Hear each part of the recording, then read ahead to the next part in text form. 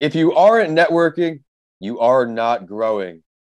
Last season, I had the opportunity to connect with a star in the UK, Colin Hunter. He had heard the show and wanted to join our community. But with his networking, it brought me to today's guest. And today's guest will be a testament to honing in on your strengths in the workplace and leverage your strengths very much. You have made it to another episode of That Entrepreneur Show, where you get firsthand testimonials from founders of companies across the world. My name is Vincent A. Lancy, and I am your host today. Before I bring on today's guest, we're going to do a little rapid fire again, some quick questions and answers to get to know our guest. Adam, which platform do you stream podcasts through? Spotify. Spotify. Where do you normally listen to your shows? Normally at work. At work. Now, is that in headphones on a? Oh, where? Now usually going through my Sonos speakers, so it fills up my whole office. Yeah. Awesome. Well, with that, I'd like to welcome you all to this episode, because whether you're looking to start or scale your business, this is the show for you, because you never know which motivational journey will inspire you most. Adam is the founder of Treehouse Innovation and SprintBase. He has spent most of his career working with companies to design new products, services, and strategies, and to develop their own internal innovation capability. Formerly with Ernst & Young Consulting, Adam has led numerous innovation projects and designs for all types of organizations, including Amazon, eBay, NBC Universal, and more. He has additionally designed and delivered learning and leadership programs with top business schools, Imperial College London, the Judge Business School in Cambridge, Rice University, and Georgia Tech on this side of the pond. But at Treehouse, they are creative and helpful people committed to enabling their clients to accomplish amazing things. In his other endeavor, SprintBase, they are a virtual innovation platform that empowers change makers, facilitators, and everyday innovators to apply human-centered design with rigor and creatively solve some challenges ahead. I'm excited to learn more about his long entrepreneurial journey. He's been through a lot of companies, and we have a lot of learning lessons here. Let me bring him on. Adam Billing. Adam, it's great to see you. Hey, Vincent. Good to be here, man. Hey, I'll tell you, I'm going to have to ask you to excuse a little bit of background noise. Got an open door because right now in London, we are experiencing a heat wave of 31 degrees centigrade, which is like about 90 or something like that. Yeah, that's when most English people melt when they hit that 30-degree point. But it is certainly very warm, so the windows are open. Hey, it's here in Florida. It's always like that. Unfortunately, it was about 81 degrees when I went to the gym this morning at 5-ish. So yeah. I'm staying indoors today for sure. Would you mind giving our audience a little intro, Adam, and preview your story before we dive into this business talk? Sure. Okay. So, yes, I'm Adam. As Vince just said, so founder of a couple of companies that have been running for a while now. Treehouse, which is a design innovation consultancy. So we build stuff for people or work with them to build new things, right? So it could be a new products, new services, designing new strategies, or a lot of the work is like transforming their culture to help people inside those businesses that we work with get better at kind of thinking creatively and working creatively.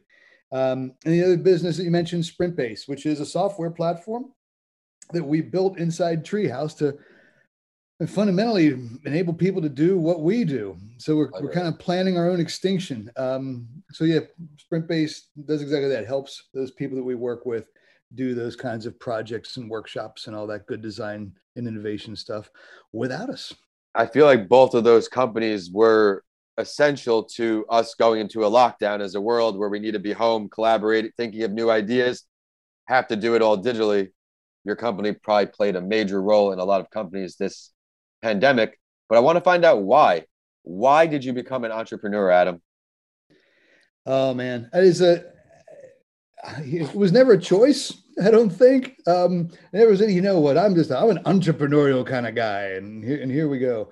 I think quite simply was working for the University of Cambridge and and a small consultancy called Bridge with some great folks. And that was coming to an end. And I headed this, and I moved over to the UK for that. This was maybe like 15 years ago or so. Unbelievably 15 years ago. But I'm originally from Cincinnati, Ohio. So if you're missing like the really posh, cool English accent, if that's what you were expecting, Colin Hunter delivered that for you. You just got a guy. I'm from Cincinnati, but I've been in London for 15 years. But I had a decision to make. It was either take a job. I had a couple job offerings, decent salary, went in for the interviews, all that kind of stuff, or give it a shot on my own. And I thought, you know what? That feels right. And I wish I could tell you that there was, a matrix that I had established with a checklist of pros and cons and, aligned it to my values. But it wasn't. It was a gut thing. It was like, that feels better. I'm going to try that. And I'm going to keep trying it until people, tell me I can't anymore. And they haven't yet. So yeah, that was it. It was a gut feeling when faced with a crossroads. Yeah, I have to ask, where did you find opportunities in the United Kingdom being in Ohio? Well, so I had moved over to the UK, sort of working with University of Cambridge, and I've been here for a few years. I guess it was probably 4 years, 4 years at that point. Okay. And then it was a decision to go back to the US or to soldier on here in the UK as an entrepreneur. And yeah, so it was tough, but it was relying on network. It was being resourceful. It was, trying to find opportunities. In the early days, I was very much on my own, and sort of added another person to kind of work with me. But yeah, I was trying to leverage network. We were, any kind of project or anything roughly innovation related, we would hold up our hands and say, yes, we'll do it, no matter what it is. We just needed to get the experience, needed to build the credentials. I love it. Very inspiring. Just throwing yourself out there, figuring it out. But you chose entrepreneurship instead of going back to Ohio. What would you say two of the hardest parts are of being in an entrepreneurial role? Oh man. Well, so since the early days, we've grown a lot. We're around Treehouse, we're around 20 people, and Sprint Base, depending on how you count it, with different designers and dev contractors, right, offshore and on. There's a team about half that size again, and that's been exciting to see that grow up. And we're not huge, but it's a long way away from that moment when I made the decision absolutely to be an entrepreneur. As far as the hardest things, the buck stops with you, which is tough, right? When the good things are happening, that's great. But when, things like pandemics and stuff show up, yeah, there's no doubt about it, man. The stress is tough, because you've pulled together a group of people, and, you feel a certain amount of responsibility for making sure people are having, careers that are rewarding, that they're absolutely, because you're partially not responsible for, but you're a factor in their life and their happiness, right? In terms of their well-being. And that is tough because you can't sort of point to somebody else. I'm sure every entrepreneur probably answers this the same way, but you can't point to any boss and go, it's that idiot's fault. The reason things are a mess is because of that idiot, and blame him. It's just you. So that, and then the other big thing is just, you can't ever really take a vacation. It's just impossible. You can try, but yeah, I've not yet managed it, but I know it's something that should happen. Whenever I go up to New York to see my family, I always anticipate taking a few days away from the computer, but I always find myself opening it up, getting to work, because the work never ends. There's always something to do as an entrepreneur when you are truly not backed by another company. When you're the founder of a company, there is no one above you. It's you making the decisions, and it's your decision of the vacation or keep the business open. Exactly. But exactly. You've had a lot of learning lessons throughout your experiences here. What would you say the greatest failure or lesson learned was for you? Oh, I think this year has been really exceptional. Obviously, it's just a kind of an understatement. I talk about this year, but I think the biggest learning of all time happened even earlier. If there's something that might be valuable to your listeners, Right. I will say that for this year, one thing that has been a big learning is when times are tough, that's the time you need to dial up the transparency with people, because like lots of businesses, we took a massive hit because a lot of our work was projects, workshops, big events, bringing people together to do design stuff. Luckily, we also had the software business, which, as you might have expected, grew throughout that period. Just a little. And it was a very, but it was a tough time, especially at the beginning. We didn't know, no one knew what the heck was going to happen. So we just sort of really opened up for everybody on the team, like every month. So you guys, hear the financials. This is exactly where we're at, like total transparency. There's a red line and a blue line. And if the blue line is ever lower than the red line, then there's going to be really, difficult decisions. And the big learning for me was, you give people that trust, that credit to be able to handle hard stuff, and you're straight with them. You get people who are there, they're committed, they're in, they get it, and it's real. And we did more through that period than just about ever before. But I think all about the transparency. Well, you're talking about bringing those correct people on your team. I'm sure that didn't happen overnight where your first hire was the perfect hire. What are some things you do to really increase your chances of hiring the correct employee? Oh man, I'll tell you, one of the things that I wish I had some kind of sage-like advice here, but this is something that we do in such an is the word maybe immature way.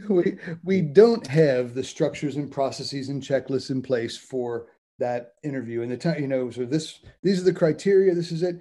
We are very much a recruiting for culture kind of organization.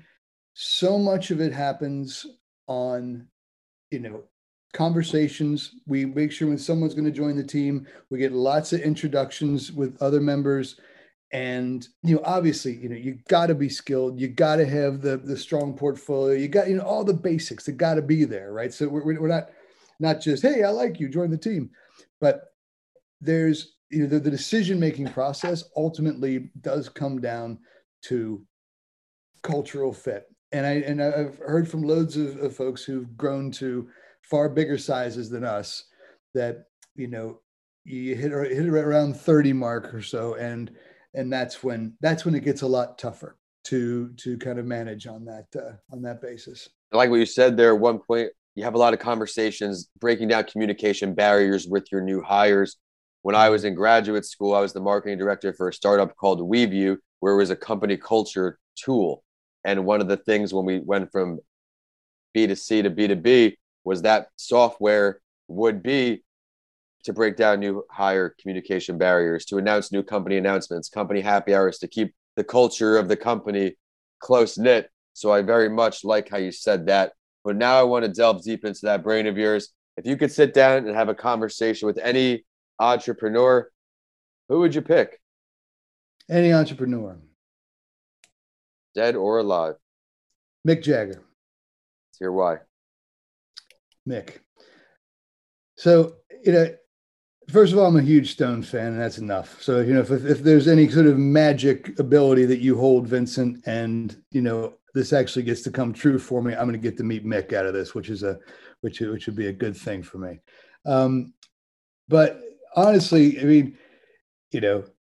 Stones fan or not, I've heard that you're sort of like, Mick's basically the CEO. Keith Richards gets a vote. The rest of the guys are employees, more or less, is what I've heard. And, they run that brand of theirs, obviously backed up by unbelievable, music over decades. But they've created a thoroughgoing 60-year long, business in a lot of ways where it doesn't even feel like a business, right? Because the Stones are doing their thing. But if you look at what they've done, they've managed to find a way, or, Mick, if he's leading the charge, has managed to find a way to be doing exactly what he wants to be doing for the last, 60 plus years. And, making music, doing his thing, and making a pretty good living off of it, as I understand, so I'm listening to anything Mick has got to tell me. So yeah, I got a two-part question coming your way. We're going to ask you for your favorite Stones song, but then we're going to ask if you could pick this meeting's location, where are the two of you sitting down? Oh man. Oh, that is a hell of a good question.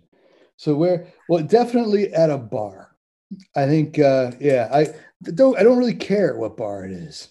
I think it's just, it's a bar where nobody's going to bug us and nobody's going to kick us out. A hole in the wall place. Yep. Exactly. That's it. So that's where the conversation is happening. Well, now let's look into the future for your businesses here, Adam. What's in the future for all of your entrepreneurial endeavors? Are we exiting some companies, starting new companies? What's in the works? Well, I mean, so there's a lot happening with the sprint-based business, which is exciting. So it was born inside the consultancy. That's spinning out as its own business, bringing some external investment in, all of that stuff. That's cool. So we're seeing a lot of stuff happening, hiring more people in there. And, that's sort of very much of the now. Looking a little bit ahead, another thing that we've started recently, we've partnered up with an incredible, a real legend in the space of innovation and design, a woman named Professor Jean Liedtke, who is, she's done research on, to the level pretty much no one else out there has, on the impact of design and sort of creative behaviors on what actually happens in the organization in terms of the impact it makes on the culture, on their performance. And we're doing some really cool work around kind of helping, using some kind of diagnostic instruments backed up by that research to help kind of demystify some of this, make it a little bit more tangible for people. People talk about design, innovation, creativity. It all can be a little bit woolly. And we're trying to bring some kind of serious rigor to it. And so we've kind of kicked off that effort in the last couple of months. And that's got a lot of really exciting prospect ahead of it, I think. It looks like we have today's guest honing in on growth for his companies. Be sure to stick around to the end of the episode to find out how to find out where his companies are online, on social media, and how to reach out. But you know what time it is. It is time to share another spotlight story. We have an all-star United Kingdom entrepreneur back on the show this week. So we're going to introduce the journey of another in Lawrence Graff. His entrepreneurial spirit was sparked while an apprentice. At the age of 18, he began working alongside a more experienced jeweler, which this can translate to any business. Mentorship is key. Look at NFL, even Aaron Rodgers sitting out a year. You look at businesses, interns staying on an extra year. This is why. Graff suggested they formed a partnership. His flair, drive, and determination led to his first triumph, where he negotiated in advance of 33 small diamonds for 60 pounds from a diamond dealer. Rather than making 33 small rings, he used all of the diamonds to make one elaborate ring, a huge flash of stones as the centerpiece. On selling the ring to a jeweler, not only did he make a profit, but right after, the jeweler called to say he sold the ring already and wanted more orders. He felt inspired. Graff began thinking of ways to create more unique diamonds, not what everybody else had. He created a ring with a unique 19-stone cluster, placing one large diamond in the center, 6 around it, and then 12 stones on the outside. This is rubies, emeralds, and sapphires. But the point of this is that you have to think outside the box when an opportunity comes. You can't let it just stay knocking. He had saved enough money to launch his own company, Graff Diamonds, in 1960, and already in 1962, he had 2 London retail stores and a reputation for creating high-end jewelry. But he wanted to go worldwide, like many of you listening on. Age 29, young guy, he decided to begin his global expansion to take his designs to a wider audience, where he went on private yachts and personally met potential customers to share his brand. Old school networking right there. Adam, what do you like best about his journey? Oh, what do I like best? Man, well, like where it ended, that's for sure. I mean, That's a beautiful story. I think the simplicity of it's great. That kind of that opportunity that's right under your nose. I think most people would have passed by and never had that additional thought. I mean, it does make me think like how many of those moments do we encounter every day where there is some little missing missing that we could exploit. But it's a great story, man. Yeah, but I think the simplicity, love it, unders nose, and just spotting it. Well said. I appreciate that analysis, as well as I appreciate your time coming on the show. I'm grateful for the referral. You added a lot of value. Some things I really enjoyed was our conversation on new hires. Your difficult parts of entrepreneurship are relating to everyone, but more importantly, you took a risk going overseas, and when the time came to move that crossroad, safety and security back in the U.S., or a chance to really thrive and be on your own and do it, look how far you've come. It's great to see all your success, and I wish you more in the future. I would like to stop for a second, though, and ask for your last word. Last word. I guess I would just say that, I don't feel comfortable holding myself up as any kind of huge success story or a model of anything. But I tell you one thing I've come to know over the last decade or so of kind of being an entrepreneur and dealing with all the stuff that we've been talking about is it can be stressful. It can be absolutely stressful. And I think to anybody who's doing this, I think they'll know this is true. Especially anybody who's considering, taking the plunge. Something to keep in mind is, this the kind of pressures that you'll be under. You got to stay kind of healthy in body, healthy in mind. It sounds so basic and simple, but you got to get enough sleep. You got to eat all right. You got to exercise. Not that I do those things very often. All these things can be doing a hell of a lot better. But one thing I have noticed is if you're going to take this plunge, you've got to kind of keep all that other stuff, kind of disciplined. Yeah. Because if not, the kind of natural pressure that is always going to come when you do it yourself can be too much to handle for some folks. And all that other life stuff, kind of keeping that, in check makes all the difference in the world. Which is why when I go on this holiday next week, I'm going to try to actually check out for a while. But, I'd be remiss if I didn't let the opportunity pass me where he just mentioned things like exercise, sleeping, taking care of yourself. It's easier said than done to do every single thing in the world that makes you feel good and is good for you. But those things are good for your mental health. And that, as an entrepreneur, is how you keep going each day. You can run yourself down. You can let negative feedback get you down. There are a lot of things to take you down, including having a pile of work so big where you don't even want to enjoy your vacation. But I challenge you to use his story today, his last word, as motivation and push through. Can you please tell everybody now your websites, the social media, any ways to find you or request your services? Sure. I mean, if you Google either Treehouse Innovation or SprintBase, you'll find us. It's sprintbase.io is the website there, and it's treehouseinnovation.com.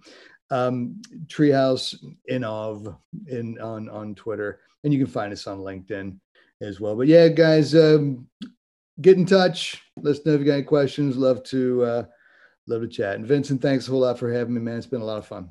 Likewise, man. And while you're on the internet looking for his stuff, be sure to check us out too. My website is vincentalancy.com, where you can find everything. Socials at That Entrepreneur Show, except on Twitter. We're at Podcast by Lancy to get updates from all 4 shows. If you check out my new books, be sure to let me know what you think. Mental Health Week just came out, the go-to book for elementary school students to level up their mental health. It's time for the quote to end the show. This one is from today's entrepreneur, and it does not just relate to the jewelry business. It can relate directly to your product too, because quality is key. We strive to offer jewelry pieces that will last forever. I love that quote because it was simple, but the forever was such a profound impact. You see mall kiosks, people that go for cheap bucks, cheap jewelry stores closing down. This is something that's over 100 years old. Let's make it happen. See you next week on That Entrepreneur Show.